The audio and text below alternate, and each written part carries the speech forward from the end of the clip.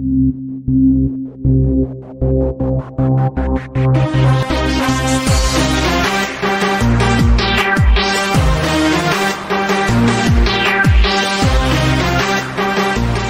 everybody, and welcome back to the Girl Otaku Council podcast. As always, I'm your host, Ace. And I'm your host, McMillian.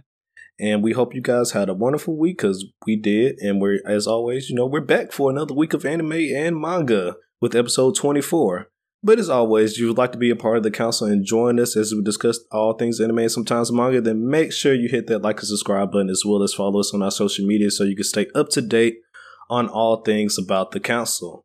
And with that being said, the council is now in session. Let the meeting begin. Stop that. I can't. Stop that. Stop that. Trust me, it is a lot better. You are throwing me off. But anyways, hello everybody. Hope you guys had a wonderful week. The council is back for another weekly episode here. Last week we did not put out a weekly episode. Well, we put out an episode, but it wasn't one of our regular weekly episodes due to the fact that I was out on vacations, but we did release a special episode last week, our JJK Zero movie review, so if you have not had a chance to go check that out, please do so. It is live now on all your favorite audio platforms as well as YouTube. But I also want to preface this that I'm a little bit under the weather, so hopefully I'm not doing a lot of coughing this episode, but if I do, just excuse me. We're going to try and get through this the best that we can. So we're going to start us off with some council announcements here. Starting off with our first council announcement is this is actually a double upload week at the time that you're listening to this. Episode 24. This episode now will be going live Wednesday, but this weekend, either Saturday or Sunday, haven't decided yet, we will have our movie review of the Bubble anime movie, the Netflix anime that just came out on the 28th of April, this past Thursday. Yeah. So yeah, we got a movie review coming out. That will be this week as well. So look forward to that. If you want to hear the story of how a young man fell in love with bubbles, yep. we'll see you this weekend. Indeed. Oh man. Also, for our next announcement, I do just want to go ahead and preface this real quick. So for today's episode, we're going to be playing some catch up. So we're going to be talking about episode 3 and 4 for all three of our animes that we're following along with for our spring lineup here. If you've been around for a while, you know how we do. We normally do some of these catch up shows when we for reasons like vacations and other stuff like that. But we're gonna do it a little bit differently this time. We're gonna talk about the shows simultaneously for their specific sessions. So basically, for instance, for Tomodachi Game, we'll talk about the summaries of episode 3 and 4 before we move on to the dislike section, and so forth and so forth. Moving on from there, there was a anime collab, if you will, that came out in the verse this past week. There was a shoe collab between Jordan and Naruto. Don't know if we got any sneakerheads out there, but me personally, the shoes weren't all that. They put out 3 separate styles, one for Naruto, Madara, and I think the Nine Tails version of Naruto as well. I think so, yeah. If I'm not so mistaken. Do with that information what you will. They weren't really all that, in my opinion. Like, maybe if I had to pick one of my favorite ones out of the 3, I would say the Nine Tails one was probably the best one for me. But that's just my opinion. Yeah, would I get them still? No, but they're there. Yeah.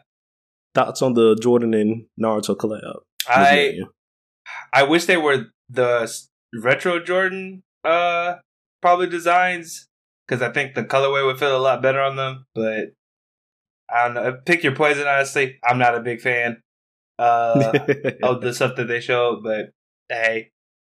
It's out there. It's out there if you like them. I'd say get them and support them. But unfortunately for me, it's just they don't look that good. All right. Well, to our next announcement we have here for today. This has not been officially confirmed yet, but there's been rumors and stuff going around that Fire Force Season 3 is in production and that there will be an announcement here soon.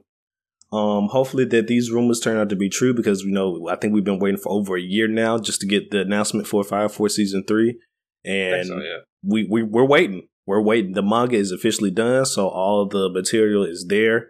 We just need to do a good adaptation of it now. Me personally, I think Fire Force is one of the better new gen animes out there that we got recently. So it's definitely one of my favorites that's out there. Season 2 towards the end was a little bit rushed, but overall it was still a good season. But I can't wait for season 3. Any thoughts on season 3 of Fire Force? I think it's gonna be good. I'm looking forward to it. Can't wait to see what we're gonna get out of the adaptation for it. Correct.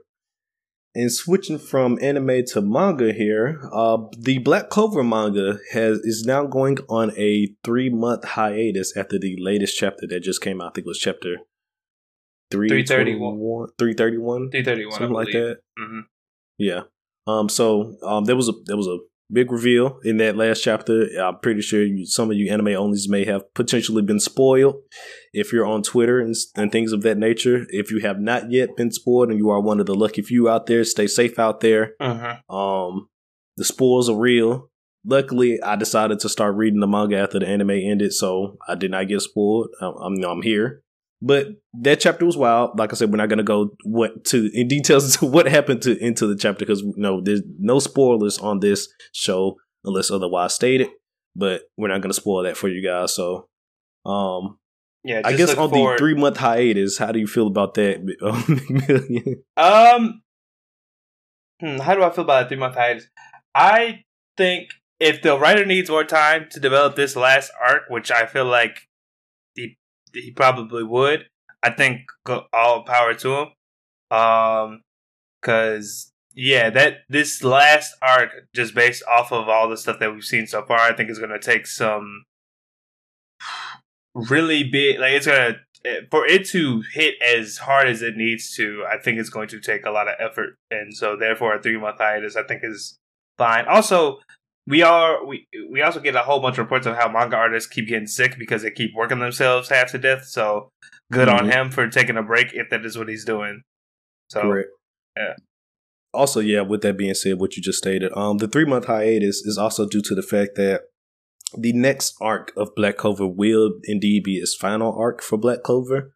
Mm-hmm. I know there was mentions at the beginning of Black Clover that the author wanted this to be as long as One Piece to a certain extent, but I guess somewhere down the line that those plans changed, and unless he's planning on doing a sequel to Black Clover, who knows?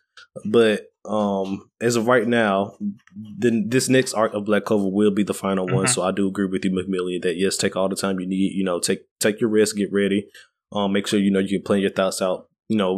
Good, because like you just stated, with the stuff that needs to go down in this final arc, it has to be done well, especially with the type of reveal that we just got. Like this has to be done right. If he does this right, Black Clover can go down as one of the greats in manga / anime, if you will. Yeah, he just has to hit it on a good note, and if he does that, we got a banger, ladies and gentlemen. If he does that.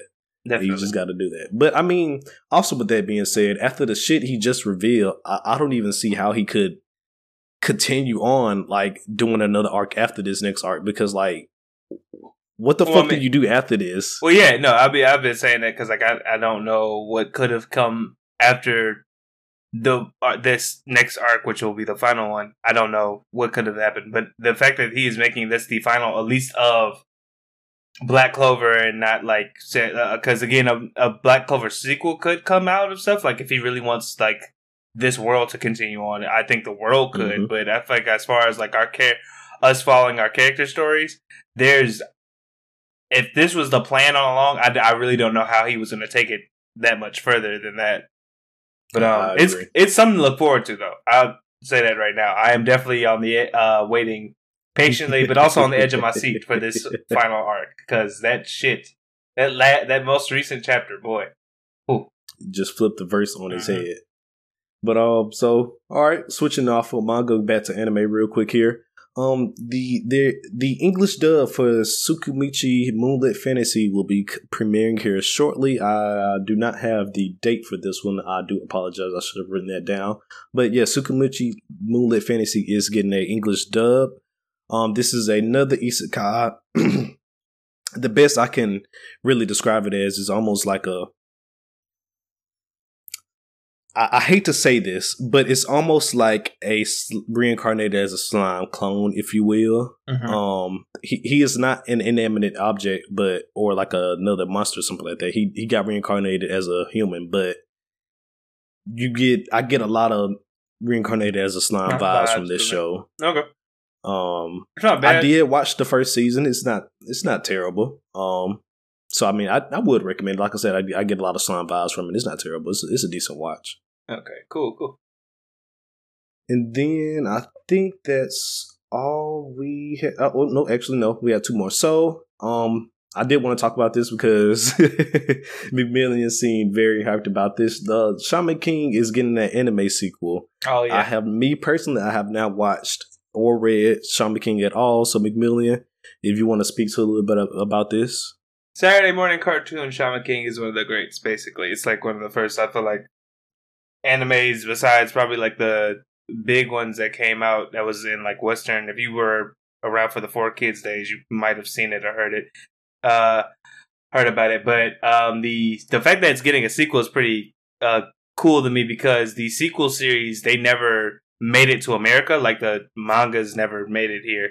So the fact that I feel like the anime is popular enough for the spin-off sequel series to get an anime is pretty impressive in and of itself. That's like them being like, "Oh, we're doing a reboot of Zatch Bell." Shit, Nick. Okay, I'm here for it. So, it's just something to look forward to. I feel like if you know about Shaman King, because Shaman King is not bad. It's not a bad show or series at all. It's just dated. It's probably if I would say this: if you're a modern anime fan and you started, let's say with let's say one of your first animes might have been like Tokyo Ghoul and stuff like that. You might not enjoy it as much because you didn't see where anime came from to where it's progressed to now. But like if you were back in the day watching Dragon Ball Z, Zatch Bell, Soul Eater, stuff like that, you'll appreciate it because this is like one of the old ones. Like this is one of the older. Hey, Zatch Bell do go hard though. Mm-hmm. Zatch Bell do go hard. I just want to say that. Okay, because I do remember when the reboot of Shaman King was announced, and I told myself I was gonna go and try it out because I heard so much good things about it, and then you brought it up to me as well. So it's in the quay, if you will. It's in the quay. No, it's in the quay.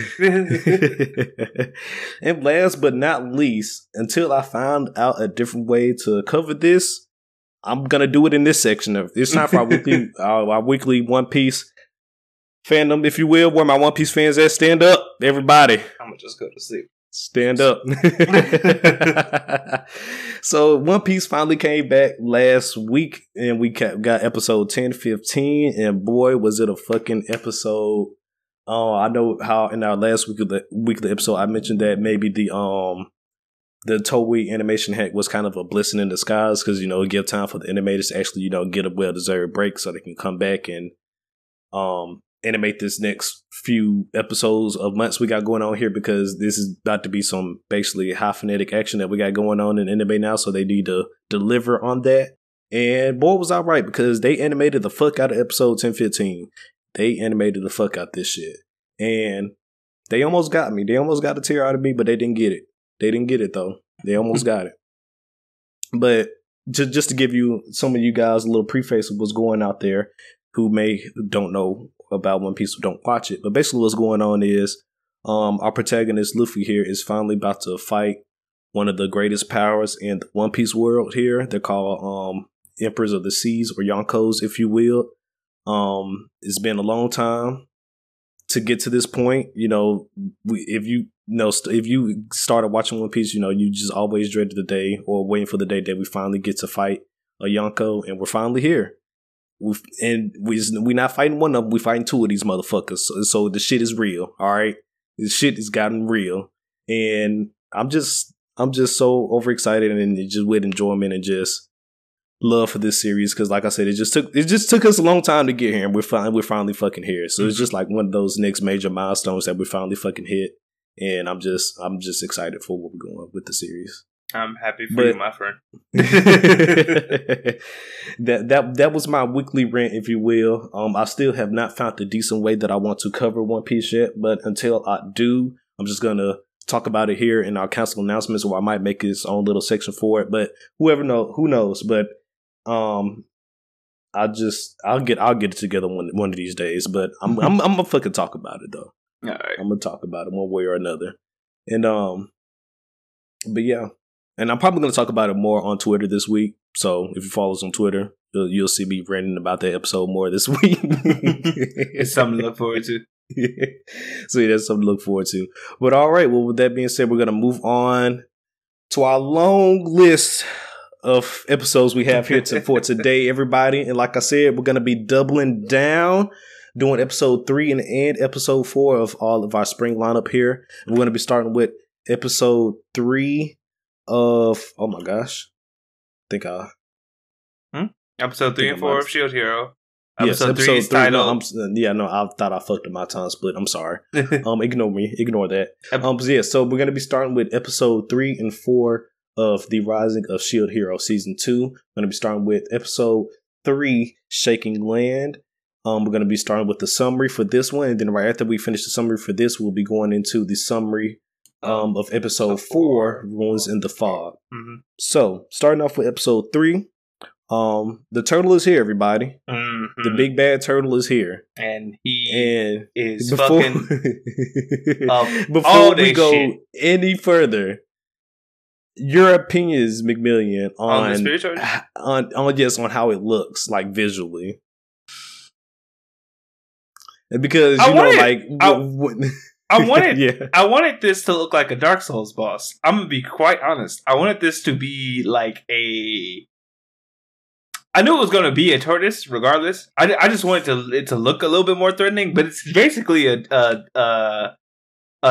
sea tortoise. Well, not a sea tortoise, but it's a tortoise with the city on its back. It's not like it doesn't look too threatening, in my opinion. It just looks like a giant tortoise with like mountains on its back. It's just there. Mm-hmm. Like it's not bad. It's not a bad design. I just wanted it to be a little bit more threatening in the way it looked. But it said hold my fucking coffee, bitch, because I'm here to wreck shit, and it did. It truly did. It said I might look like a pet, but I am not. Yes, no, I do agree with you. I think it would have done, the series well that it did look a little bit more threatening than it does. Because I mean, if this deity, if you will, is supposed to be the backup plan, if you will, to the ways for the heroes failing, then maybe why not make it look a little bit more menacing than what it does, and that, like you said, not some type of pet or something. They could have had like a dark orb or something coming off of it or something that could at least gave it a mean look too. Like that, it didn't even give it a mean look. It's just there. They just gave it a face basically. Exactly. Yeah. So yeah, I mean, but regardless, the tortoise is here now. And it's here to fuck shit up. So the battle with the tortoise begins, and I'm gonna just say this now: it is not starting off well. We see the Allied forces trying to take out one of his legs with all its artillery and everything. It's not going too hot. The tortoise is literally just stomping on these guys and keeping it pushing. While that's going on, our guy, what's his name? Naofumi, thank you, is off fighting some of the familiars. But they do end up killing them. So, of course, they're just familiars. But at the time, after that, to finally stop the tortoise, though, old boy from the army. I don't even think if we got a name from him. No, it's one of the leaders. Get a name from him, but one of the leaders. Yeah, basically, one of the leaders, as a last ditch effort, set off the explosives that they talked about in the last episode. Luckily did stop the tortoise from moving. It did not kill it though, and during that moment, they were like, "Oh yeah, we got the tortoise. It's time to fuck it up. Let's rush in." Bad news for them, because that shit shoots magic artillery as soon as it can't move.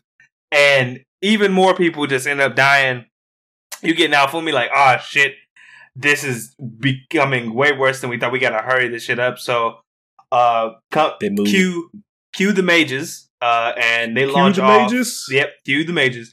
They launch off the spell we saw from season 1 called Judgment that Naofumi almost got taken out by, and it does damage the tortoise, but not enough to get its head off to where Naofumi and gang have to go ahead and deliver the final blow. I'll say this: episode 3 did a really good job of I feel like making me feel like the turtle was a threat, because at first, like I said, it does not look threatening at all. But after seeing all that, and then like during looks can be deceiving. Exactly. The tortoise said, and during the fight, they also did a good job of like having people coming to Naofumi and reporting, "Hey, we've lost more than like 50% of our overall force. Like this shit is not going well." And you just gotta get that whole sense of threat throughout the whole entire episode. So they did a pretty good job with that. It do be like that. I will say R.I.P. to the man that gave his life to stop the tortoise. Your efforts were not in vain. But at the end of episode 3, as we found out, even though they did cut off the tortoise head, that for whatever reason, that we'll get into later, that did not kill the tortoise, and the tortoise is still alive. And the way they know that is because Ost is still around. And it's funny, correct. And it led to a little funny scene of her just being like, "Oh, I'm still here." I'm still here. Yes. So with that being said, that leads us directly into episode 4, where we start off with a Risha flashback that, in my opinion, is why the fuck is this here? But I mean, I'll say this there. I don't want to hear it. I don't want to hear it. Oh, shit. I don't. I don't. I really don't. We're just cutting out content. Okay, I really don't. You can go ahead, but I'm just want to let you know. I'm just saying. Look. I'm not condoning it. I'm just saying the only thing is for us to. They were trying to explain why she a simp. That was all. They was trying to explain why her simping is a thing, and all I gotta say is I don't care.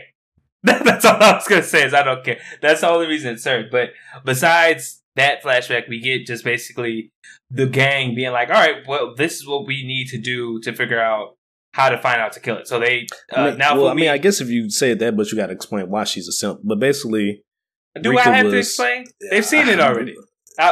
Just press forward. Basically, Rika was kidnapped due to her family not being able to pay back some motherfucker, and the bow hero saved her, and that's why she's a simp. Moving on. Naofumi and company, including the simp, take it upon themselves to go and investigate the turtle's back. While doing so, some fog pops up, and Ost is no longer able to like lead them within the fog, so they make camp. Had their little powwow conversations, basically just explaining like, what does this mean if they can't reach the tortoise, the thing to kill him, and how they're going to figure it out. By the time morning arrives, they discover this village that was living on the back of the tortoise, collect the dead, and are able to find like this slab written in Japanese that Naofumi's able to like somewhat make out, and is basically kind of like a explanation or something in regards to like a possibility of stopping the tortoise, or why the tortoise is doing what it's doing in the first place. Unfortunately, that town collapses, and the temple collapses. The temple collapses, and they just have to continue onward. Correct. Leading to basically the end of the episode, where these people try and attack Naofumi, but they're claiming whoa. You're going a little bit too fast. So before that, yes, after the temple crumbled away, where they found the slab on how to potentially kill the turtle, Ost memories comes back even more. She says, "Okay, I do remember how to kill the tortoise." And apparently, the only way to kill the tortoise is actually to destroy his heart. So they have to go inside the tortoise.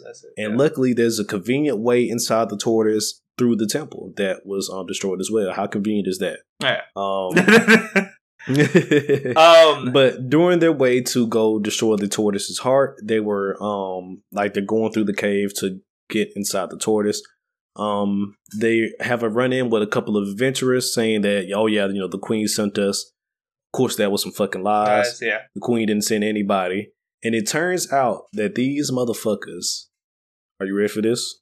Are the adventurers from the end of season 1 from another world. Not the adventurers, the heroes from another world from the end of season 1 that our boy Naofumi had to end up fighting. Yeah. The wave heroes, as I call them. Yes. Dun. And this shit just got real, because why the fuck are y'all here?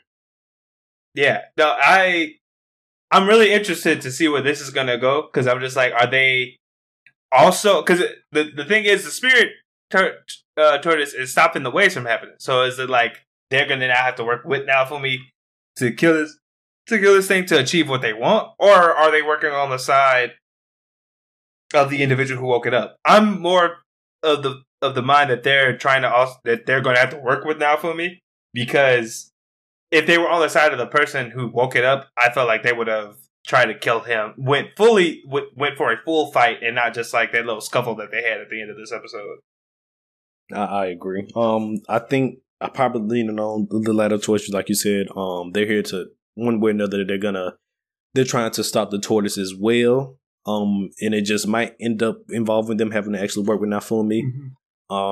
Because I feel like you said, that for whatever reason they need the waves to continue in order to save their world, and in order to get the waves back going, they gotta kill the spirit tortoise, of course. I don't think that they was the ones who broke the seal on the spirit tortoise. If they did, that's wild. But I'm not going that route. I don't think that was the case. It would be interesting. We'll see if that was the case. It would be interesting to see why they did that, considering they need the waves to work to save their place. So, it'll be moving forward. It should be pretty good. But that was basically it for Shield Hero. Not a lot happened, but also at the same time, I feel like a lot didn't. But I agree. Like you said, a lot happened, a lot didn't happen. But I guess that's kind of been the theme of this season for right now. But I've been hearing a lot of people say that this particular arc was like not the best arc in like the light novel / manga anyway. So, they wasn't really looking forward to too much, from this arc. That kind of sucks too, because it's like, oh man, they have to fight a giant tortoise that has artillery and all this other shit. You would think that would be an amazing ass premise, but I don't know. It's I could see that could also be kind of hard to write, depending. So correct, but maybe if they, because I didn't expect me personally the tortoise fight itself to end in like that one episode, like it did just all in episode 3. Even though technically the fight isn't done, but I guess the fight with the body itself, I didn't expect that part to be resolved kind of so fast, even though that part might not necessarily be resolved yet either, because apparently the tortoise is about to revive. So even while they're trying to destroy the heart and whatever, who's ever in there blocking their way from doing that, the tortoise could still be outside running amok and shit like that. Depending on how fast it all comes back. How everything goes down. But we're going to go ahead and move on to our next section here, everybody, so we don't take too long, because we do have a long episode here for today. We're going to move into dislikes, and we're going to start with episode 3. And I'm going to just go ahead and say this.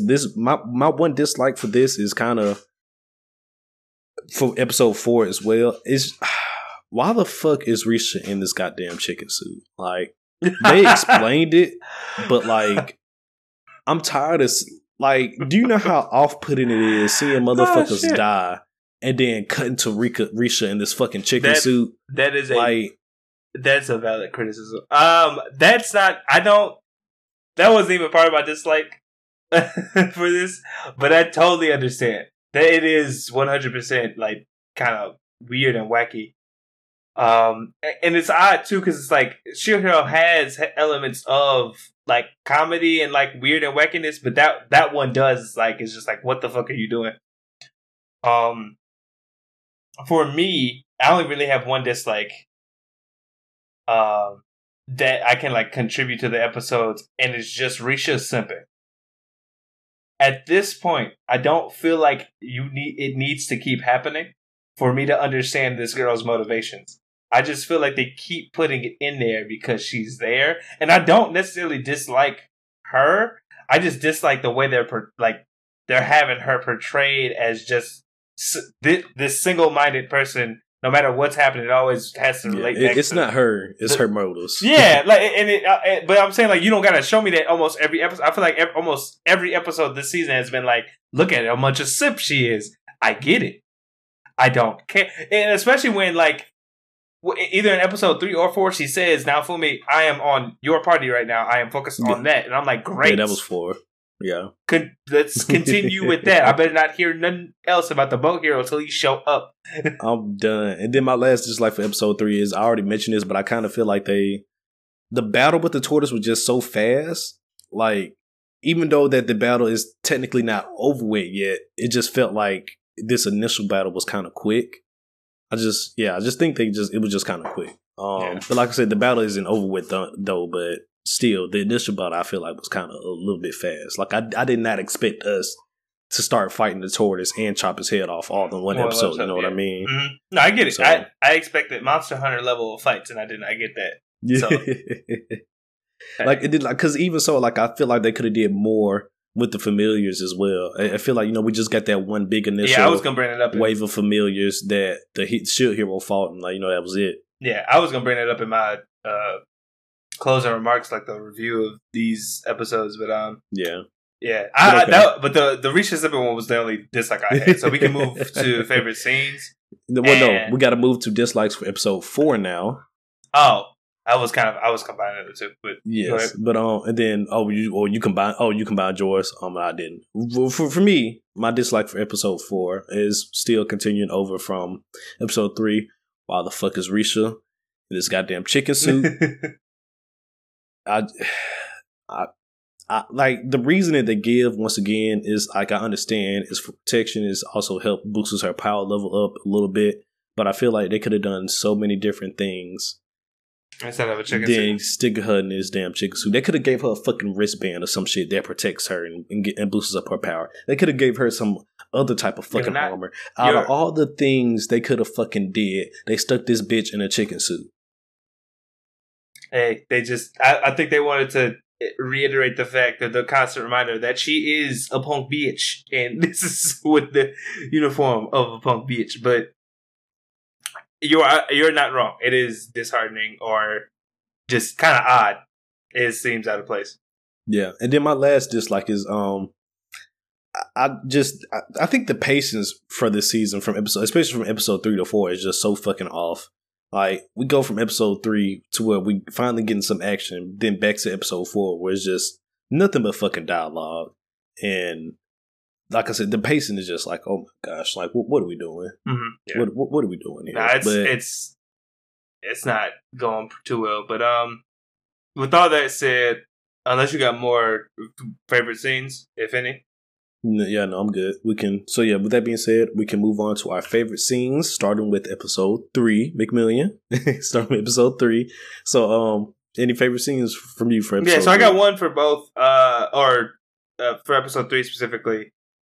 Seeing the tortoise retaliate after they got him to stop moving, when it was like, oh shit, he can launch like giant spirit arrows. I don't know what the hell he was shooting, but that was cool. I was like, oh, this thing has a phase 2. I can get behind this. Let's go.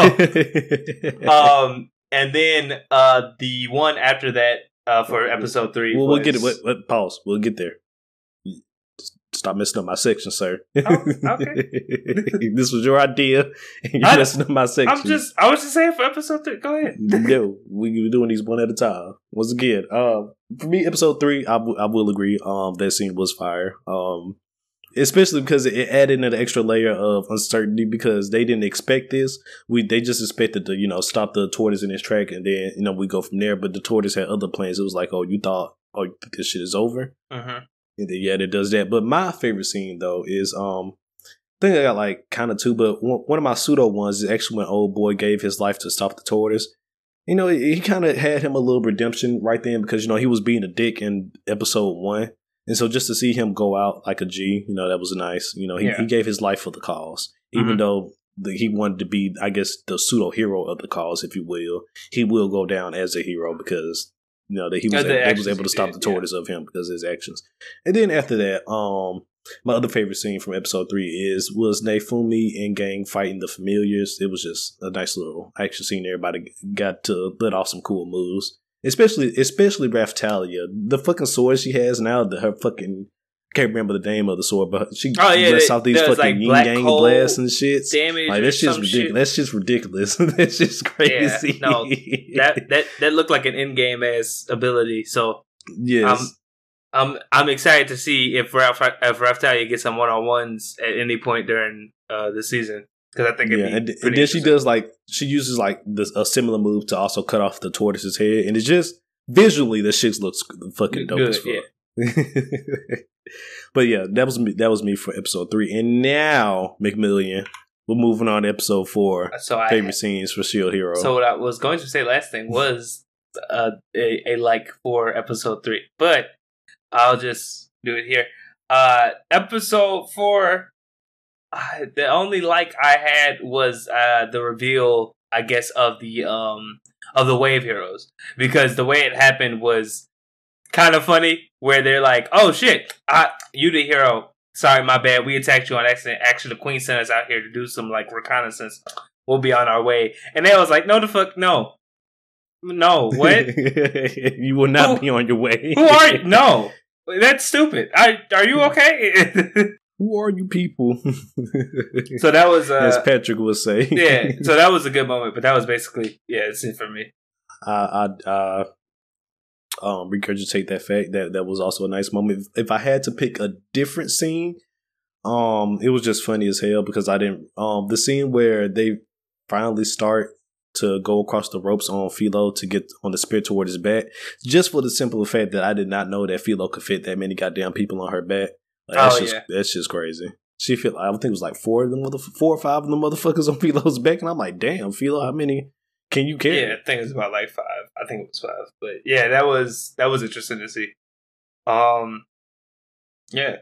But also, I did kind of forget to say this, but also one of my favorite scenes from episode 3, real quick, was when at the start of the show when they was riding to fight the Spirit Tortoise, when our boy had his flag up on his cart riding through. That was a nice little moment. Oh yeah, at the beginning, when Naofumi raised his flags for like morale, that was pretty good. Yeah, I just wanted to point that out. And then now we're gonna move on to rate both of these episodes, starting with episode 3. McMillian, give us a rating. What do you got for me? For 3, it's 6.5. 6.5. I give you that because I was going for like a 6 or a 7, so we're in the same ballpark. I'll give you that. Bless you. I definitely do agree. That was my dog over there coughing. Yeah. You wouldn't be coughing. You was chewing on things you wasn't supposed to be. Forgive us, people. This is a short break brought to you by Alex's dog, Sebastian. Correct. And he's wondering why he over here coughing on stuff, because you're chewing on stuff you shouldn't be coughing. Don't look at me like that, sir. But anyways, just I do agree. Round episode for 3, around the ballpark of a 6 or 7 for me as well for the rating. I mean, we finally got some action out of this episode. Not as much as I would have wanted per se, but we got some nice little action scenes out of this episode. Yeah, no, it was, like I said, it was serviceable, and it wasn't too bad. Like I think what happened in it was pretty good. The only thing I'd say is, like you mentioned it earlier, the pacing for this season so far feels a little off. Yeah. So that's kind of bringing it down. But alrighty, and now we're gonna rate episode 4 of Shield Hero season 2. 4 for me, it's like a 5. And I'll just say briefly why. I think one thing that Shield Hero thrived on that in season 1 that's missing in season 2 is the personal struggles for our main character, our cast. Like for me, I get why Naofumi has to fight the Spirit Tortoise. I get why it makes sense for the world and stuff like that, but they're not adding a lot of personal stake to it, so it seems like he's not even that invested affected in it. By it. Yeah, invested in it as he could be or should have been. Like I feel like I don't know. I mean, great. It's nice to know that people that read the light novel also were like, this wasn't like one of the best arcs either. But I just feel like there could have been more stuff that they could have done to like give it more personal stake, like have it the Spirit Tortoise attack like the kingdom that he just got redeemed by, or his little town is threatened or something like that. Instead, it's like the scope of it is the world, which means eventually if they don't stop the Spirit Tortoise, it will affect like his province or some shit like that. But I just feel like it could have been, you could have started the clock on a more like serious countdown than just like out in the countryside. Oh shit, it destroyed one thing, we didn't even get to see it. So I don't know. I feel like that's affected it a lot. Like, is the personal stake is taken away. I do agree. I'm gonna go with the 5 as well. It was nothing but dialogue this episode, and we started off this episode with a fucking Risha back backstory that once again, it was quick, but did we need it? In my opinion, no. I think they could have did this backstory in episode 2, like when they were sitting around the fire. Then they could have did this backstory then when everybody was getting to fucking know each other. Or it didn't even need a full flashback. It could have just been like, I was kidnapped, he saved me, decided to take me on the adventure. I decided to join the party afterwards. Yeah, I just want to pay him back or some shit. Like, it didn't. I don't think the flashback wasn't really even that impactful, in my opinion. But hey, it was not. But yeah, I just can't tell you how like offsetting it was. Just go from the end of episode 3, us cutting off this tortoise head, then the start of episode 4, Risha flashback. Mm-hmm. Let me show you why I am a simp. Like, what the fuck? Nobody who asked for this. Yeah, where did this come from? Basically. Where did this come from? And then like out of all the dialogue that was said, nothing was really compelling or interesting until like those last 5 minutes of the show. So I'm hoping at some point we I feel like we're getting to a ramp up part for it. So hopefully we just gotta make it through hopefully just these slog episodes this will be it for them. Hopefully after this, because I feel like with the reveal of the Wave Heroes that we're on the precipice of some type of like climactic stuff or some more exciting things. Because you can't just show me the Wave Heroes, as McMillian is dubbing them, and not make me think that some shit is finna go down one way or another. Some shit better it gotta go down one way or another. Now that these motherfuckers are here, like Also, I will say this. One thing, episode 4, that kept confusing the fuck out of me was how Risha was saying that she believes that the bow hero was at the tortoise back or some shit for some reason. Why the fuck would you? What makes her assume that? Like, don't know, considering the fact that they said that he was not interested in fighting the tortoise. If I'm not mistaken, it was. I don't know.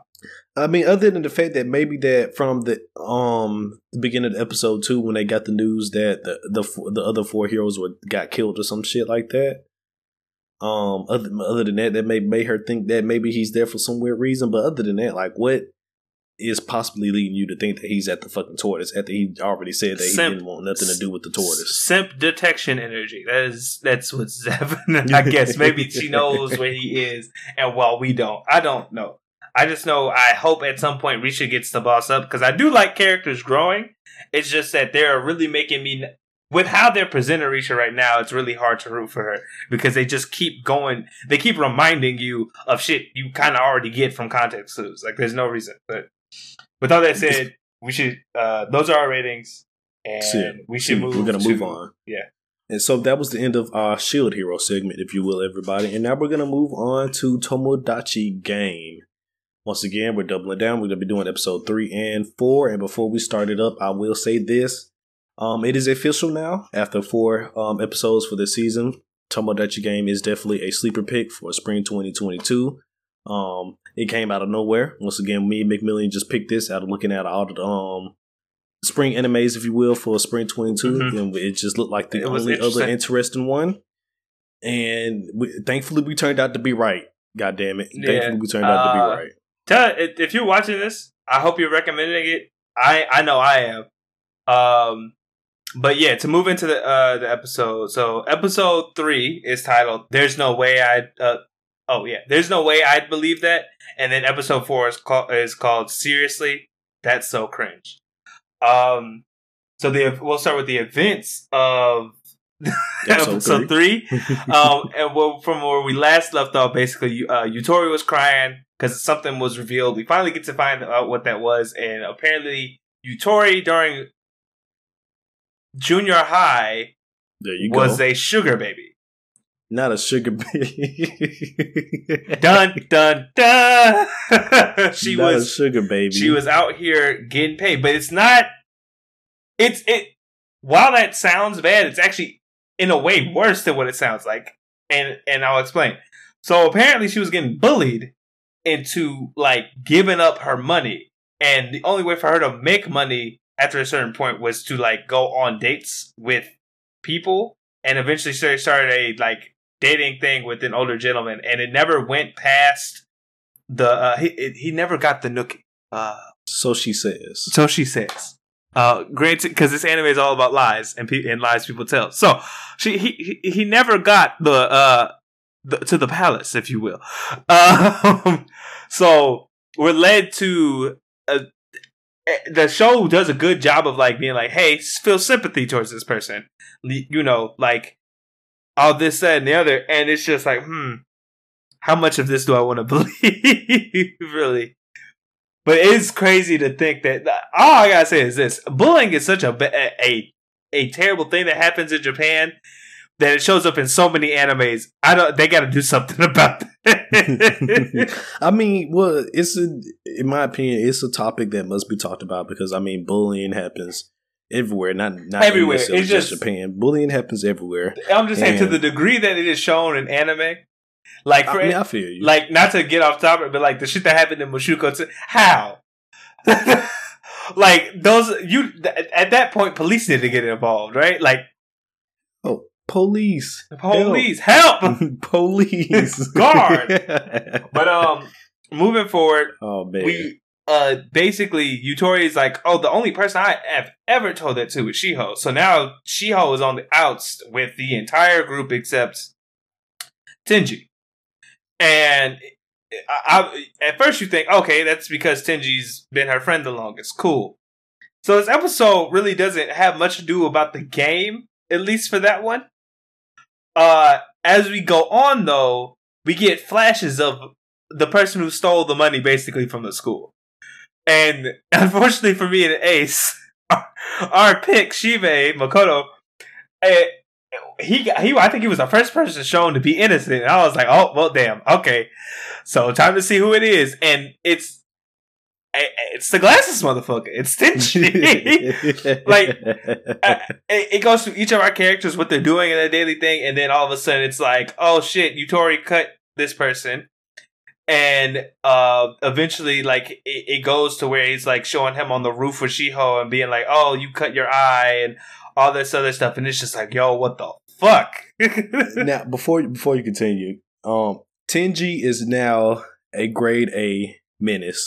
Grade A. This motherfucker here is now a grade A menace. Like, first of all, he's making all glasses motherfuckers look bad right now. Yo, okay, 100%. I just want to point that out there. He's making us look bad, but the way he goes about doing this shit is fucking wild. So McMillian already mentioned that, you know, yes, it was Tenji all along. He was the one who stole the $2 million from the school trip, and he was also the one who signed up for the Tomodachi game.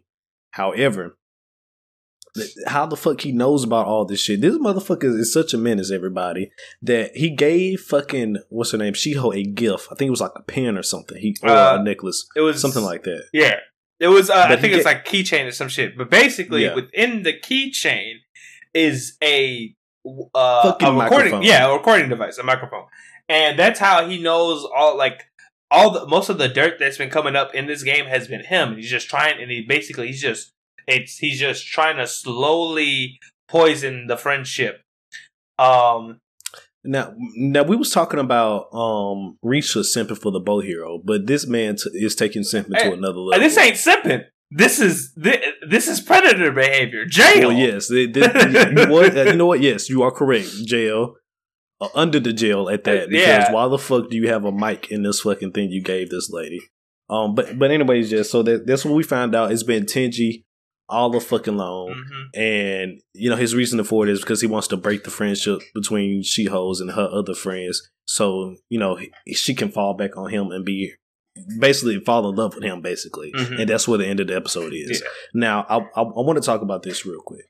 One, we were technically right in kind of our instance. Because we did say if it wasn't Makoto, that it might be Tenji. Fucking Tenji. Yeah. But one thing I want to touch upon is that, so it was stated that Tenji was the one who stole the $2 million, but however, it wasn't stated that he was the person that was $20 million in debt. Mm-hmm. So by that reasoning, we could say that our pick for Makoto is still technically right. Well, just based on information, based on information we learned about in episode 4. Correct. I'll say this.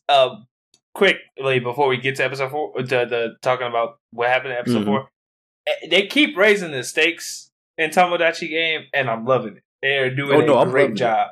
I'm loving it. I'm loving it. Every bit of it. So from there, from the end of the episode where we find out that basically Tenji is the mastermind behind this whole shit, we find episode 4, unbeknownst like the other episodes, is taking place from the perspective of Tenji himself.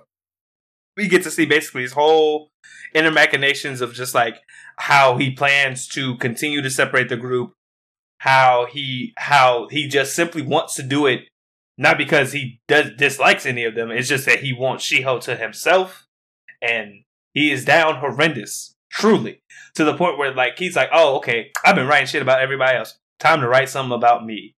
And while he's in there, now this is the interesting thing. They take a moment to, I feel like, highlight the fact that he's been in there for so long, because he's like, oh shit, that's right, I gotta wait this amount of time. And then when he comes out, Shiho looks like she's even worse straits with the group because Yuichi smacks her across the face and is like, well, bitch, you're a terrible person. And for me, I'm just like, okay, is this telling me that a plan is being developed right now or not? Correct. I'm not sure. Well, speaking of that, before we go a little bit too far real quick, why do you think Tenji didn't react in a violent way to Yuichi slapping? Oh, because he wants to remain in the good graces of, I don't think he wants to do anything that may cause like people to start suspecting him of revealing things. Because the thing is, if he got violent with Shiho, that would put like a spotlight on him. Well, I mean, not Shiho, it would have been Yuichi, because I mean, this still would have been a spotlight on him. Because I mean, he put it. Well, because Yuichi put his hands on the female. Well, I'm saying, think about it this way. By not engaging, he makes it seem like he also believes Shiho might partially be in the wrong or did the thing. So he blends in with the group, and that he is suspicious of Shiho and the fact that like, I'm not going to help her because I truly do not know if she did that shit or not. And therefore I am like, it looks like he's also disparaging her in a way, and by not truly getting violent with Yuichi. So it's like, all right, there's no extra attention being drawn towards Tenji in that fact.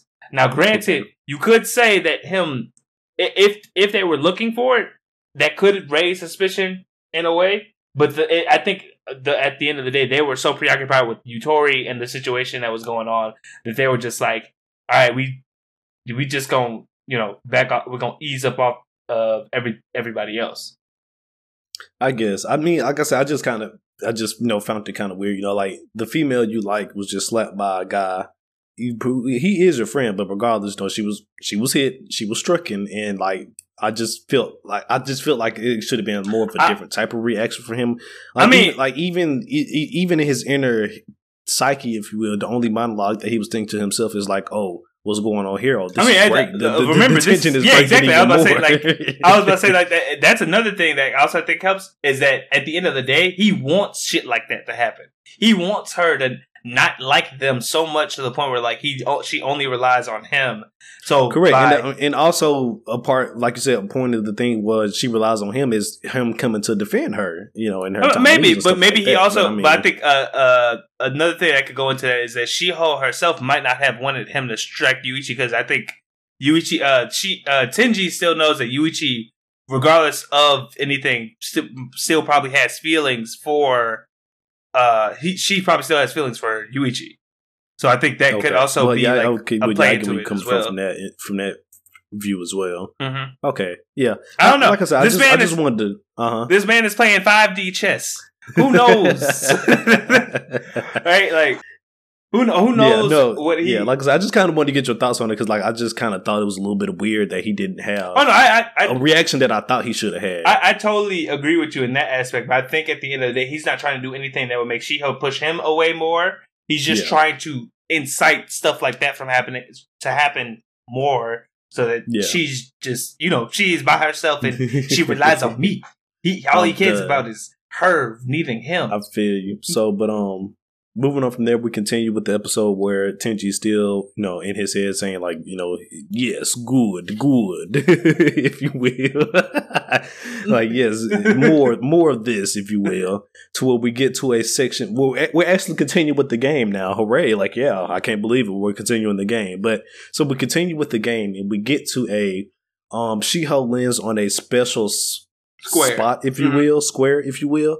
And basically, she has the choice to pick somebody, and the game master / Manabu-kun will basically spill their deepest, darkest secrets, or whoever the person that she picked.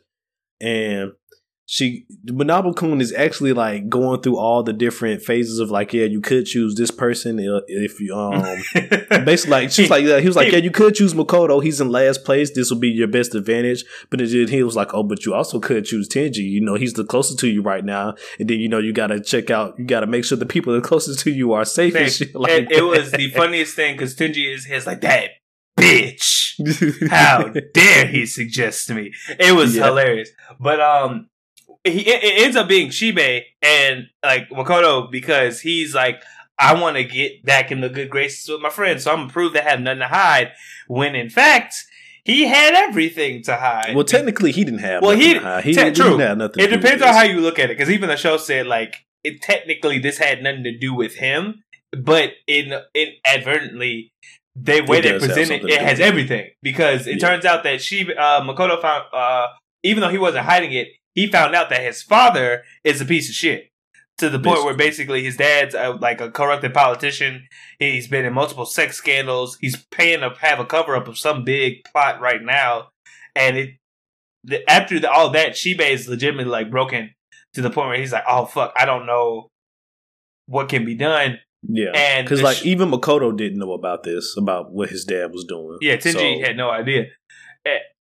Tenji and Shibe had no idea, and it was crazy. I said Makoto, sir, the guy himself, like he knew. Yeah, I said no. I'm just saying, I'm iterating like Tenji's. I'm just saying Tenji because he's been spying on all these motherfuckers. Oh well, yeah. So it was just crazy that came out like that, and the show does a really good job because during the whole game we get flashbacks to the people running it. Well, not flashbacks, but like cutaways to them. And they're like, oh, that should, like, one of them even points out that shouldn't really matter. There's some, I do want to say, while you just mentioned this real quick, them flashing to like the people like in the game room, if you will, watching all the monitors and shit, that's some of the best parts of the fucking episode. Oh yeah, no, because it helps you who might be thinking certain ways also see like from a different perspective. Because I was like, yeah, what the fuck, that ain't got shit to do with him. But like the other person, one of the game people pointed out, if someone's like family member is a terrible person, and your child is friends with that like individual, like with the individual whose father or mother is doing terrible shit, would you still allow your child to be around them?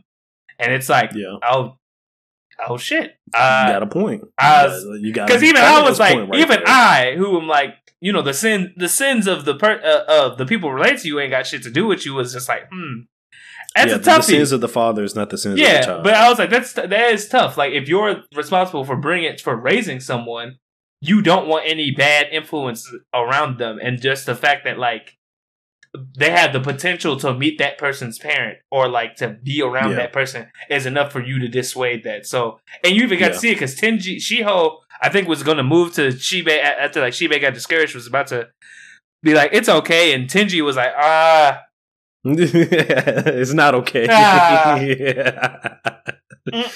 Tenji is a fool, man. Like you said, this man out here playing 4D chess right now. This man is a fool. He it's crazy because, like you said, he just used that to his advantage. Now we move from that to where we basically get the end of the episode where a question, not a question, but a rumor is put into the box, and it's basically about Shibe, and it's like Shibe's dad is covering up a murder that Shibe committed. And people are, and Tenji's like, wow, what the fuck? I didn't write that. Who the fuck wrote it? And he look over to Yuchi and he's just like, hey dog. Get that same little look on his face. Hey dog, this shit about to be crazy. He said this shit about to be crazy. And boy. And so we're left on the cliffhanger of like, what is this? Because it seems like I'm assuming by Tenji's reaction, since he's the man with all the answers, that this has to be a lie, or like this has to be something, because we know there's a penalty for lying in this game, but our boy Yuichi does not care about penalties.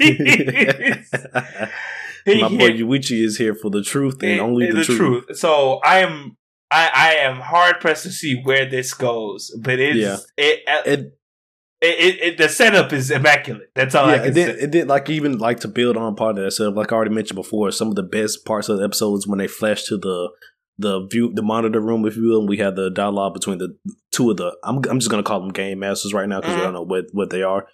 Two of the game masters, and the older one, the older lady, was mentioned. I don't know. I'm gonna give a nickname here soon. I got to think of one, but she was mentioning that like if you've been paying attention all along, you can tell that Yuichi was kind of setting up something, and then then the episode ends.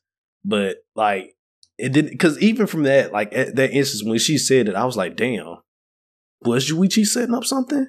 Like I said, they in episode 3 they spent a long time, or either on episode 3 or 4 they spent a long time of directing you to the like time, like they hadn't done it before and never before. But while Tenji was in his room writing like his bad mouth card, they made sure to show you the time on his thing and how long it took for him to do all the whole thing. And then we cut back. Yuichi and Shiho are doing this whole big spectacle, and I'm just like, in my head, I'm like, that don't even seem like something Yuichi would do. Yuichi would do, yes. So and that's the same thing I said. Like, I was just like, this has to. He had to have realized something, and correct. He is setting them up. We can't forget the fact that in episode 3, he whispered something in Yutori's ear. We don't know what he said to her. So. Yeah, because hats off. Shit is crazy. Hats off to Tomodachi Game. But if you have not seen Tomodachi Game yet, this is once again your public service announcement to go watch this shit. And if you obviously are watching it and enjoying it along with us, please get the word out, because I feel like this should be talked about more, or needs to be talked about. I'm with you on that. But we're gonna move on to our dislike sections now for Tomodachi Game, starting with episode 3. And even I'm gonna say this, even though like the reveal of Tenji was like great and everything, I don't know. There's part of me that feels like the reveal was a little too early. Soon. Okay, yeah. So I was about to tell you I don't have any dislikes. I'll just have a nitpick, and it was that I felt like that came too early, or if they were going to do it, they should not have shown him, because I felt like they gave us enough hints for us to be like, all right, well, it's Tenji. It's obviously Tenji stole the money. Yeah. But I think with what you said, though, because even I hadn't realized it until after I talked to you for a minute, that still doesn't explain the rest of the debt. Like, correct. 2 million is a small amount compared to 20 million. Dude, it is. So that's one big thing. Now, granted, we know why they're there now, but we don't know who's making up the rest of this debt, like where the rest of this money is coming from. And then we still have other factors to play in, like as far as like, are they gonna intermingle with the other groups that's playing the Tomodachi Game and stuff like that? Another big thing that's also gonna play into whether this reveal was like early or not is how many episodes are we getting for Tomodachi Game? I don't know if this is like a 12 to 13 type episode season we're getting, or if this is like a 23, 24 episode type season we're getting. I don't know. I didn't look that up, so I'm not sure. How many episodes we get for the season. That could determine some stuff. I also wonder how long that series is, because that would also help determine some stuff. But it does seem like it has based on the thing they showed at the beginning of like Yuichi's flash forward, it does seem to be like a bigger type of thing than just them. Yeah, so, I feel you. And the fact that we keep seeing like the Game Master room, like too, I feel like that's gonna come into play later. So. No, 100%. I really don't have. This is all me just reiterating. I really don't have much of a dislike, except that one nitpick of them showing who stole the money early.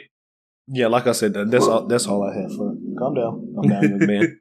That's all I have for episode 3 as well. It's just like I said, I kind of felt like this reveal was a little bit too early, but like who knows? Maybe they might come back and show me why they did this reveal early, later on down in some episodes and stuff like that. So who knows? Mm-hmm. But so moving on to dislikes for episode 4 of Tomodachi Game now.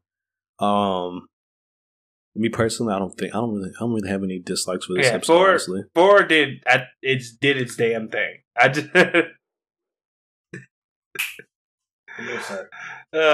Sebastian is trying to protect you from something outside your window. I'm not sure what. He's not protecting me from nothing.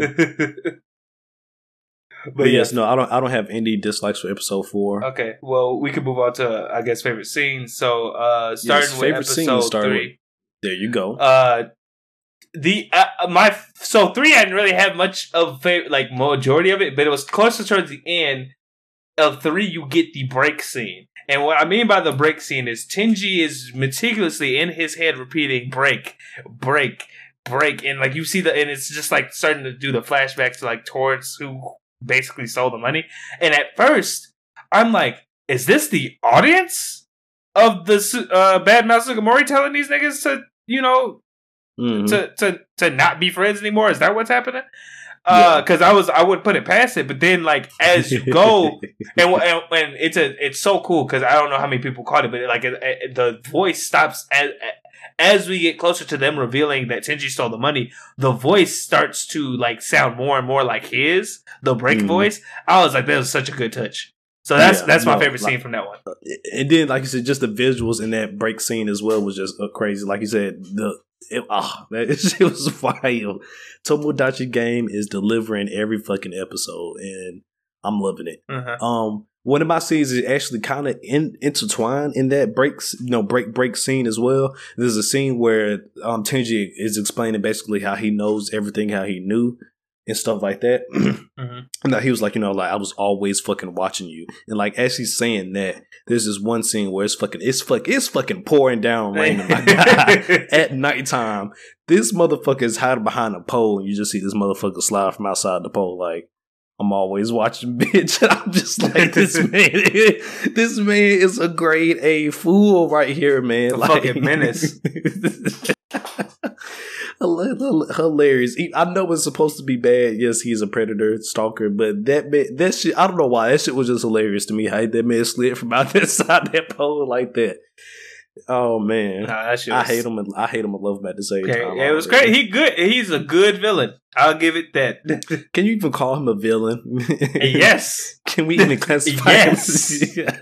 Most definitely. Can we even classify him as a villain? I'm surprised you're asking that question. Hell yeah. Shit. Oh man, Tenji is a fucking fool. But so we're gonna move on to episode 4 now for favorite scenes. Talk to us, Billy. What you got? I just got 2. I'm gonna just do it real quick because we run out of time. Shibe, going through that whole thing revealing his dad, because I was not expecting that shit at all. It caught me completely off guard. And the way they did it too, of just like showing his father and all like the things he was doing like in the air, like background, kind of like a flashback type of thing. That was good. And then 2. The end of the episode where you see Yuichi's crazy smile, because it was just like, oh shit. Like just that scene alone got me hyped for next episode. So that's it. That was I'm right here with you. That was also my only other favorite scene. My favorite scene that I did have for episode 4 as well. Yuichi's smile is that same fucking smile we got from the end of episode 1. It's just like, oh shit, Yuichi, what you got up your sleeves now, motherfucker? What you got up your sleeves now? But yeah, so that was the only favorite scene I had for episode 4. Okay. Nothing else from me other than just this motherfucker Tenji is once again a grade A menace. Yeah. He is a grade A menace. But all right, we're gonna rate these episodes now, starting with episode 3. And at least a 7 for me. At least a 7 for me. Episode 3. I'd also give 3 a 7. It's very, because the thing is, it's not. We get a lot of it is explaining about the characters' backstories, which again I do like, because I do like to see where our characters are coming from, like what makes them tick. But it does kind of cut the episode short a little bit when that whole thing, because you kind of also want to get back to the action of like what exactly is going on, so you can figure out what the hell is happening. So, and also like you mentioned, the reveal was a little bit too early. But other than that, really good, really solid. Yeah, no, I agree. So we're gonna move on to episode 4's rating now. For episode 4, I'm gonna give it an 8. 8 You giving 8? 8.5, almost a 9, maybe a 9. Talk to me. Talk to me. So the reason I say that is because I think they do a really good job of using Tenji as the main character for that episode specifically, because you get to see all of his plans, why he did all this shit he did, and it's explained in a way like where I feel like I don't get to miss a beat. Also, it's just the visuals that they decide to use during that episode, like the flashback, the fact that when Shibe gave up that shit about his dad, like the shit that was going on with Manabo-kun, like it was striking visuals. So maybe it's like the story implications combined with their use of visuals, I feel like for episode 4, I feel like puts them at an 8. Okay, I'll give you that. I was just gonna give at least give this episode another solid 7. Mainly because we actually fucking played the game again this episode. We're going into 3 episodes now for just a bit on this one game. Because we started this game in episode 2. Yeah so next episode will be episode 4 on this one game. So let's keep it moving.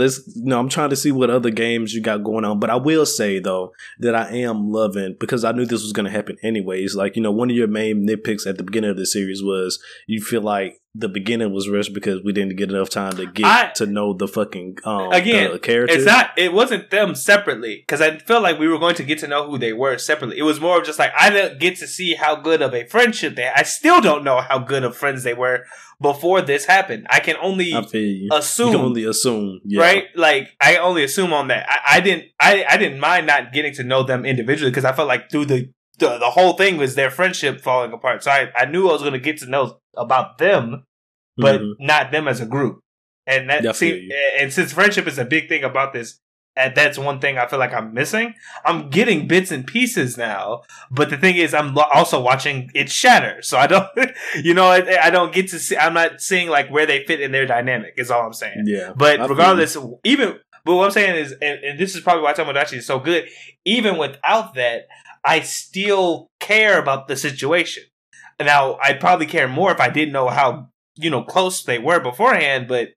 The writing is doing a really good job of making me be like, I mean, through the storytelling, you still kind of getting to see how good friends they were, because even for example, Shiho and Kokorogi, you saw how Shiho basically confided went to be Kokorogi's fan when she had nobody else to turn to after junior high and stuff like that. You saw how that basically the reason why they became friends and stuff like that, because of the whole situation. I'm getting bits and pieces of the friendship. That's all I'm saying. Is like, regardless though, they're doing a really good job of telling this story. Yeah, I agree. It's just me. I just can't wait to see what the next game is, because if we getting all these fucking reveals in just a fucking second game, what the hell we got going on for the next game? And then just for the fact that, like I said, we did get the reveal of who stole the money and basically who wanted to play the Tomodachi game, but we still don't know who was the motherfucker that was 20 million in debt. We still don't know who that is yet. So there's still some more stuff to be revealed. Like, everything hasn't been revealed just yet. Yeah. So with that said, we're going to move on to our last anime of the day, and it's everybody's favorite comedy, Spy Family. Or as I like to call it, Anju gets reincarnated as an assassin who's also a wife. Okay, I was about to... This man made a joke earlier about pronouncing the X. We don't do that here. You mean Spy X Family? Oh, damn it, he did it. But moving on. Episode 3 of Spy Family is titled Prepare for the Interview, and episode 4 is titled The Prestigious Schools Interview. So we start off episode 3 with basically Yor moving in, and it's going all nice and cutesy. Basically, they're becoming a family. Lloyd, after Yor gets settled, tries to practice the interview for the school with both of them. To his dismay, it does not go as planned. So he's like, you know what? Let's take a break. Let's go out and just like experience the city life and stuff like that. So they going out in the city. Yep. So they go to an opera.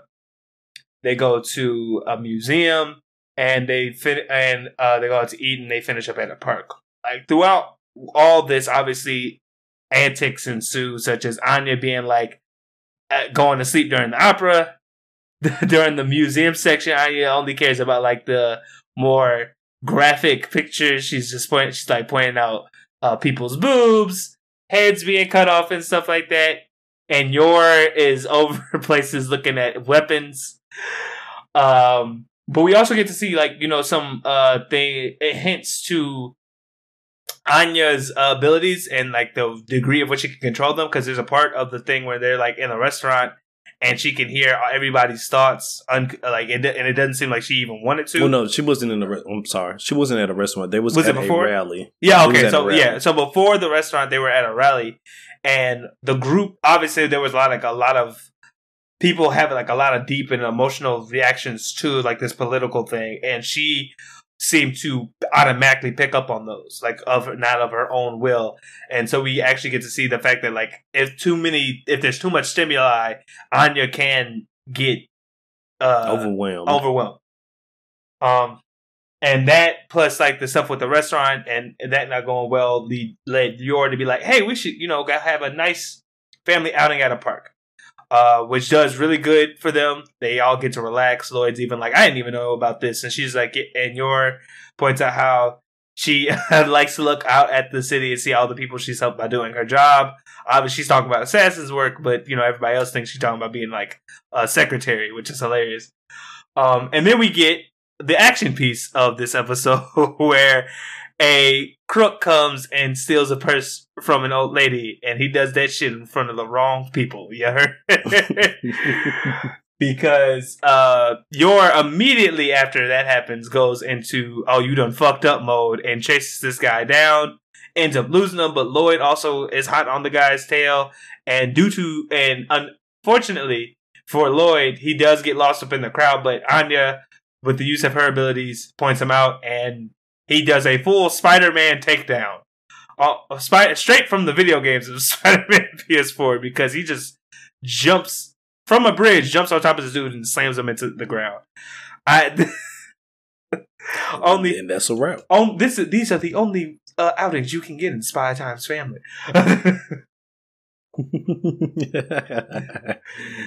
Oh, man. No, hilarious. But yes, so yes, that was episode 3. It was basically just, a family outing, if you will. Like Big Million said, with a whole bunch of antics, of course, coming from our girl Anya.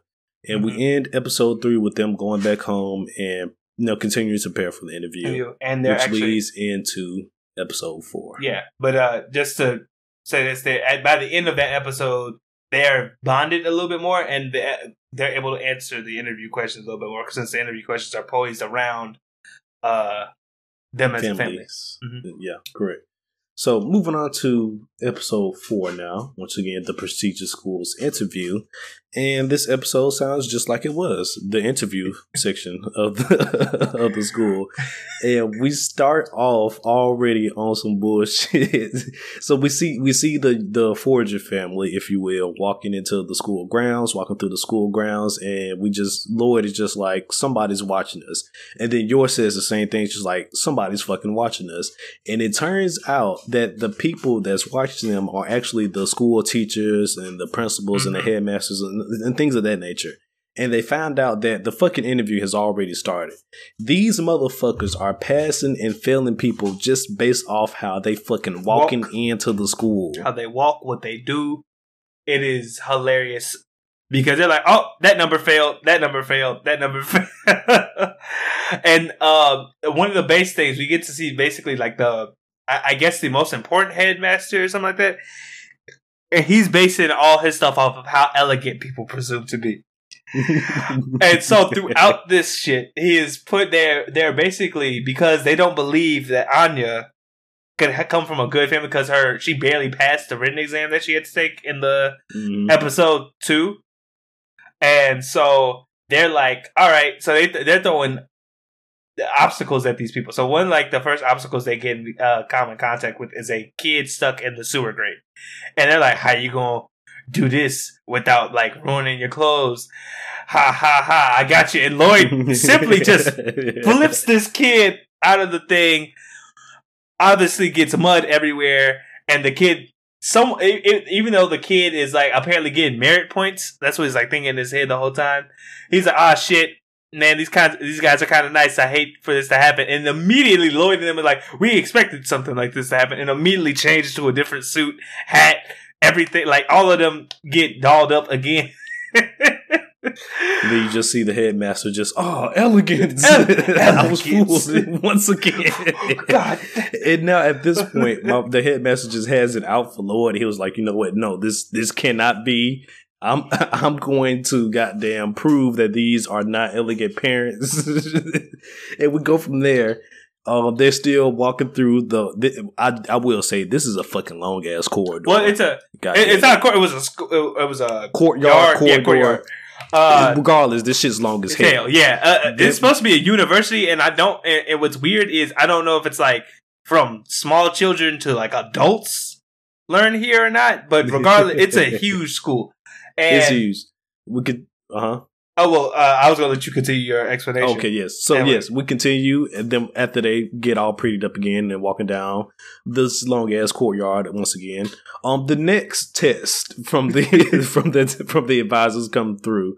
But unfortunately, this was not a test they planned. This was an actual fucking accident. A herd of fucking animals, cows, I think it was just cows, but I think it was cows, horses. Yeah.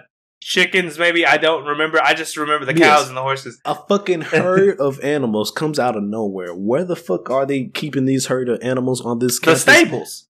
Why do we have a fucking stables on campus? Who knows? But anyways, they come charging fucking through.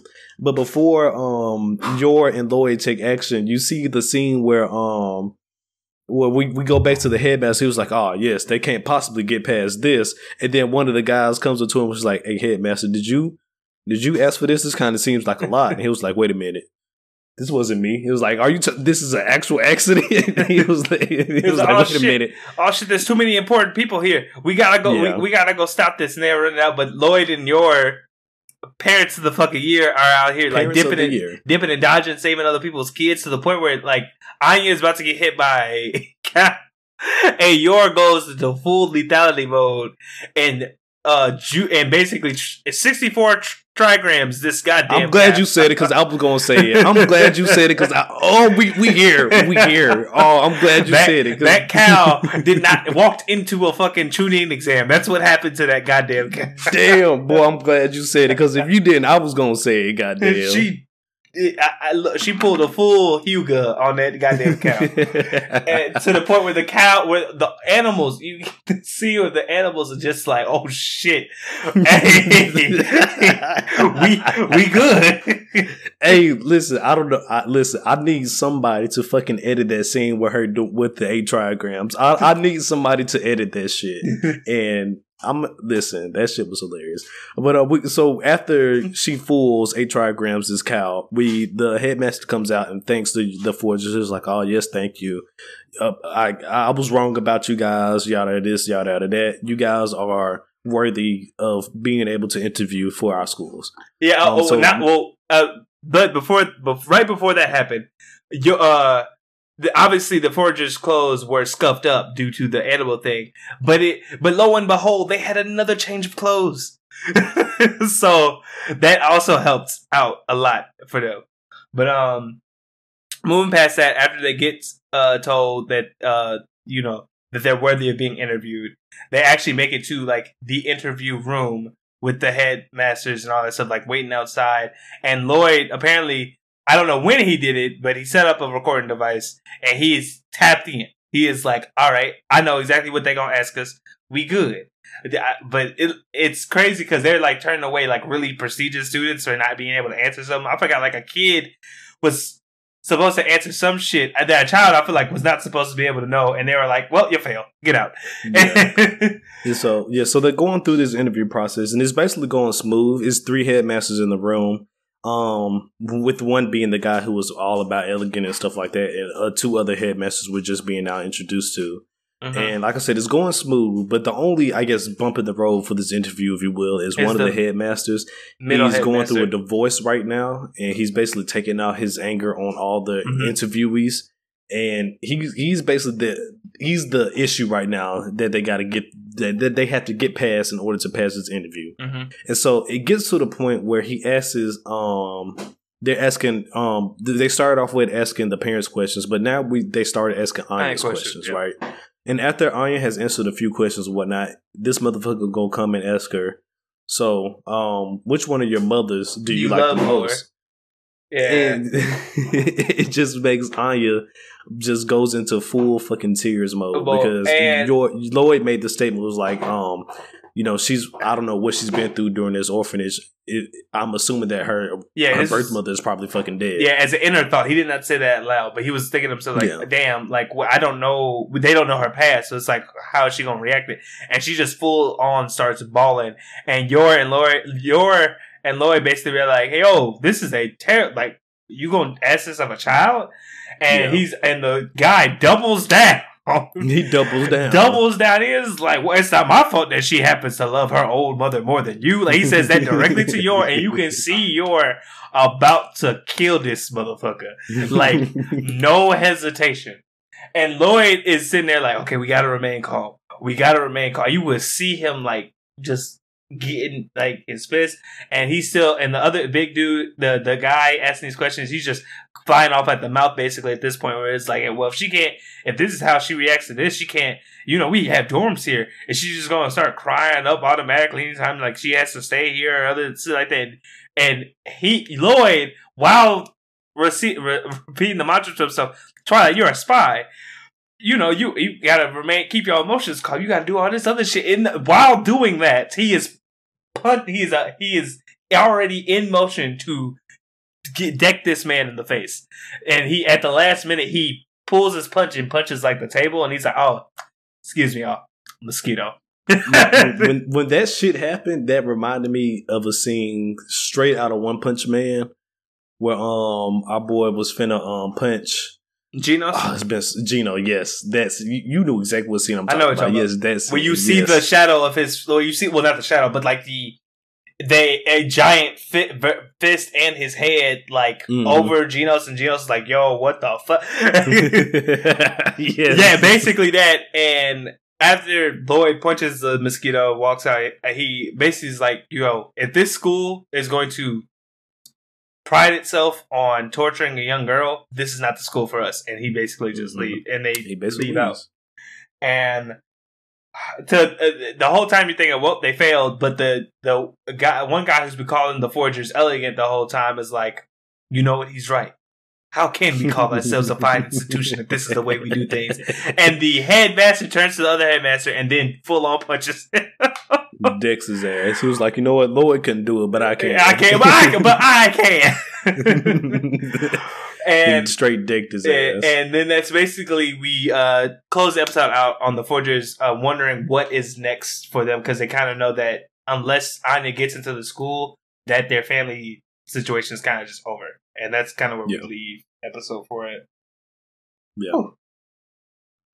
Long little summary right there. The episode 4 had a lot of nice stuff to talk about at the end. Yes, and we're gonna talk about the more great things that happened in episode 4. But until we do that, we have to get into some dislikes. Starting with episode 3, and once again, so far no dislikes for me. I'm enjoying every bit of Spy Family. That I'm every bit of it. Yeah, same. I ain't got nothing. So let's move on to 3. Move on to episode 4. Once again, no dislikes for this episode.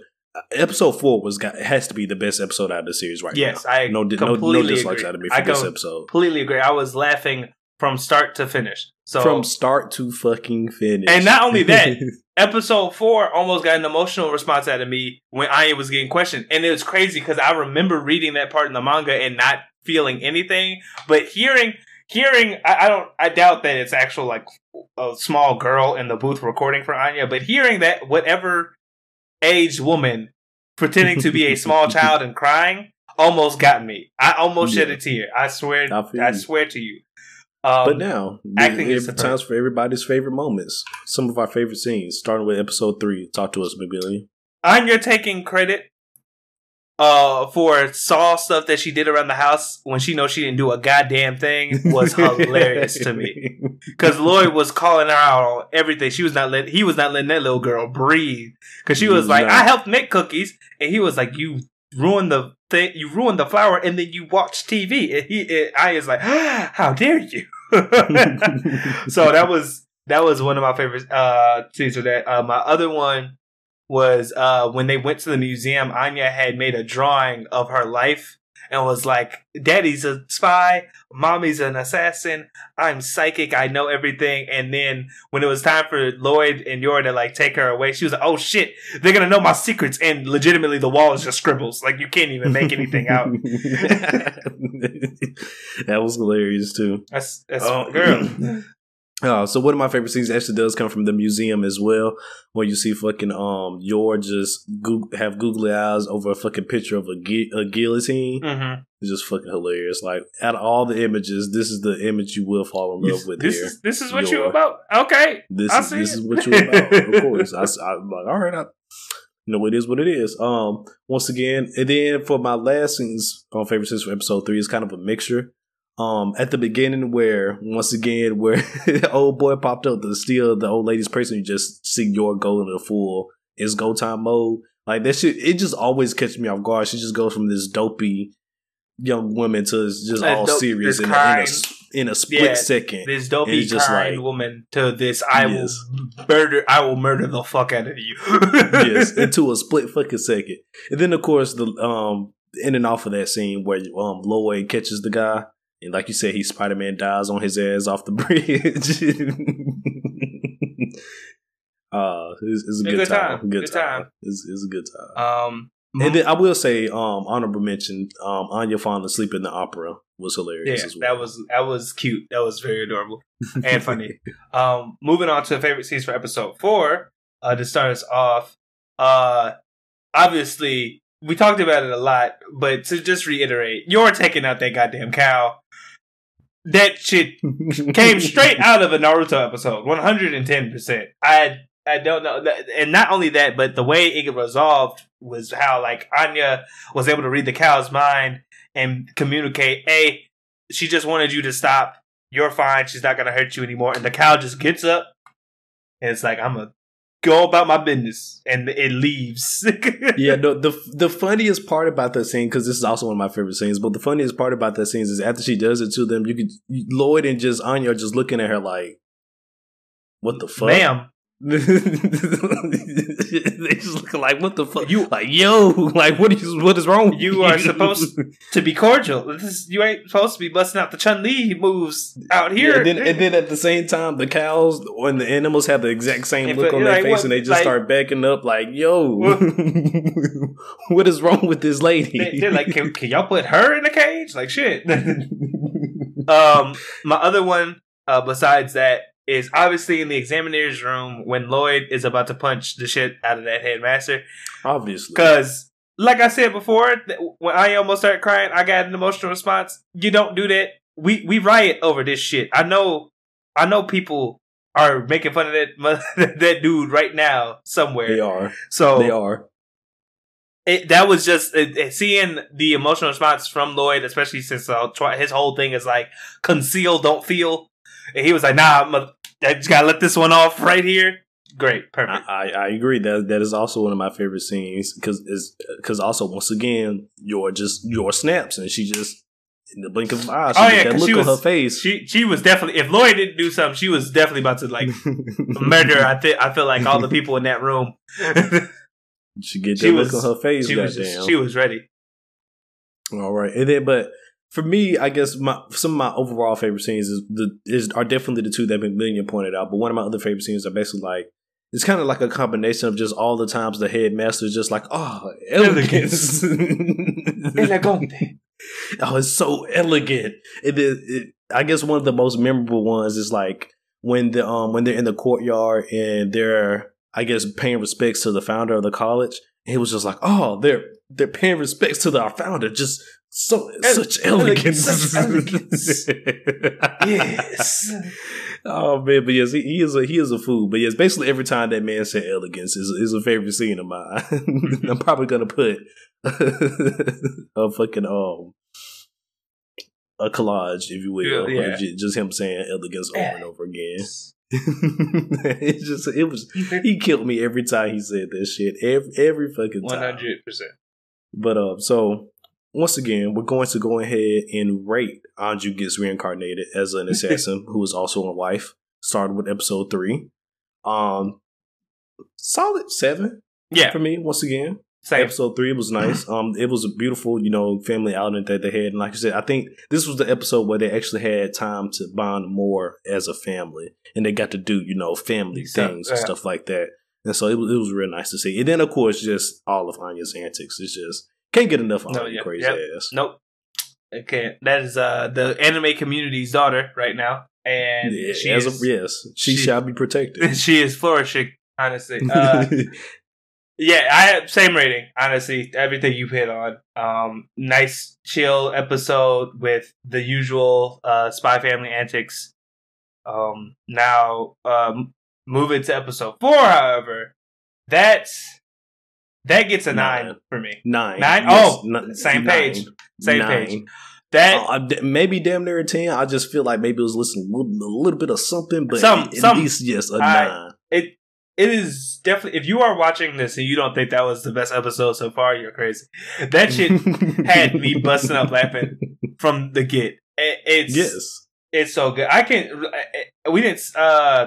It's said right now that Spy Family is probably the most popular anime in Japan currently, and I see why. They do such a good job of not only interjecting like the familial emotions and stuff like that, but the comedy was on 10 this entire episode, and even though there was very few action scenes, the animation for Spy Family is ridiculous. Yes, it is crazy. It's really good. Like Wit has been showing out recently, but I think it's actually a collab for this anime. It's Wit and somebody else. I can't remember the second studio that's doing it. But regardless, they snapping.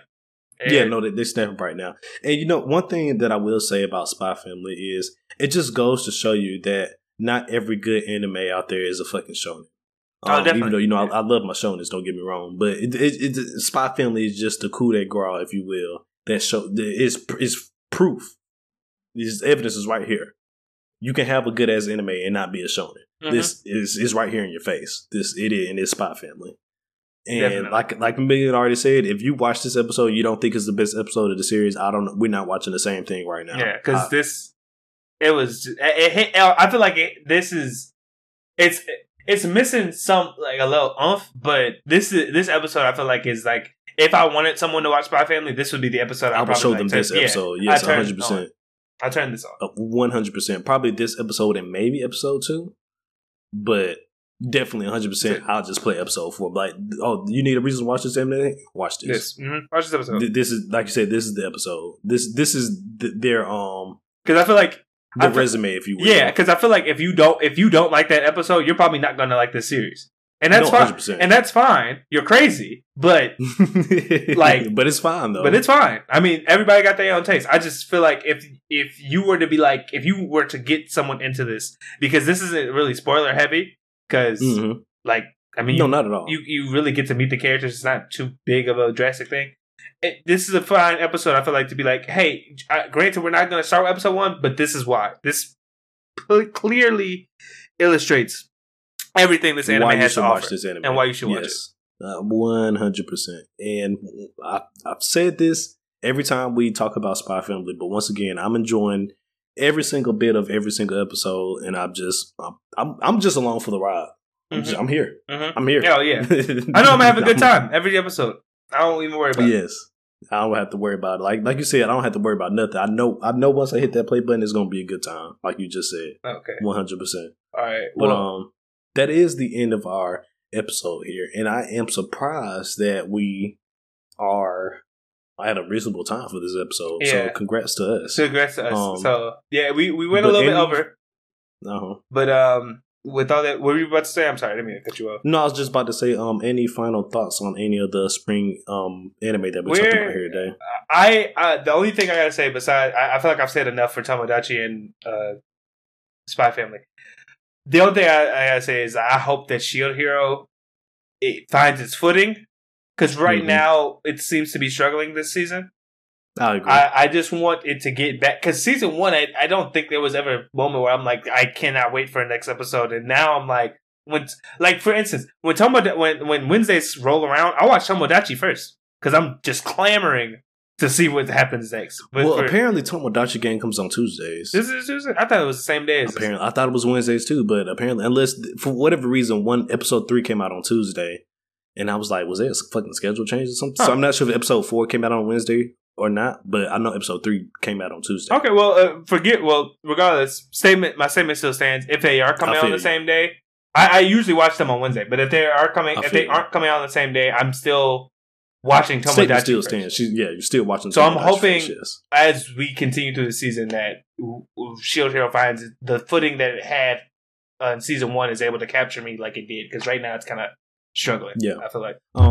I guess my final thoughts for today would just be, as far as Tomodachi Game goes, I think we need to speed this up a little bit. Even though like the revelations that we got out of everything that's been going on so far, with Tenji being a menace now, and amongst other things, and all the other information that we're learning about the characters, I feel like us spending 4 episodes on Game 2 is kind of a lot. But could it? Next episode need to be the last episode we in Game 2. I kind of agree, but I also feel like, but at the same time, I do think probably like 4 episodes for a game is like that maximum I can see like bearing a game, because some games, depending on what it is, like, of course, it's going to take longer than others. But I don't know. I agree with you. If the case is that we're going to continue just following these 4 characters, correct? Yeah, it's 4 of them, right? No, 5. It's 5. But I guess the reason I probably feel like that is probably because we haven't really been playing much of this game in Game 2. We just really been taking a few steps and some juicy ass dialogue. Big joker. Spade. Every turn. Yeah. Goddamn. But I mean, other than that, but regardless of that, what I just said, I am still enjoying the hell out of Tomodachi. No, it's going really well. But with all that said, we're going to close out for you. So, thank you guys for watching, as always. Appreciate you. Please, leave your comments and your likes on this video. Let us know what you thought of any of these animes. From audio-only listeners, hit us up with those reviews. If you're enjoying this stuff, let us know. And, spread out to your friends. Consider giving the show a follow. Spread the word. As always, guys, you can find us on Instagram at Gurren Otaku Council and on Twitter at Gurren Otaku, so you guys stay up to date with all things about the council. With all that said, enjoy your week, enjoy your weekend, and enjoy the animes that you decide to watch. This is the Gurren Otaku Council saying, meeting adjourned. Peace.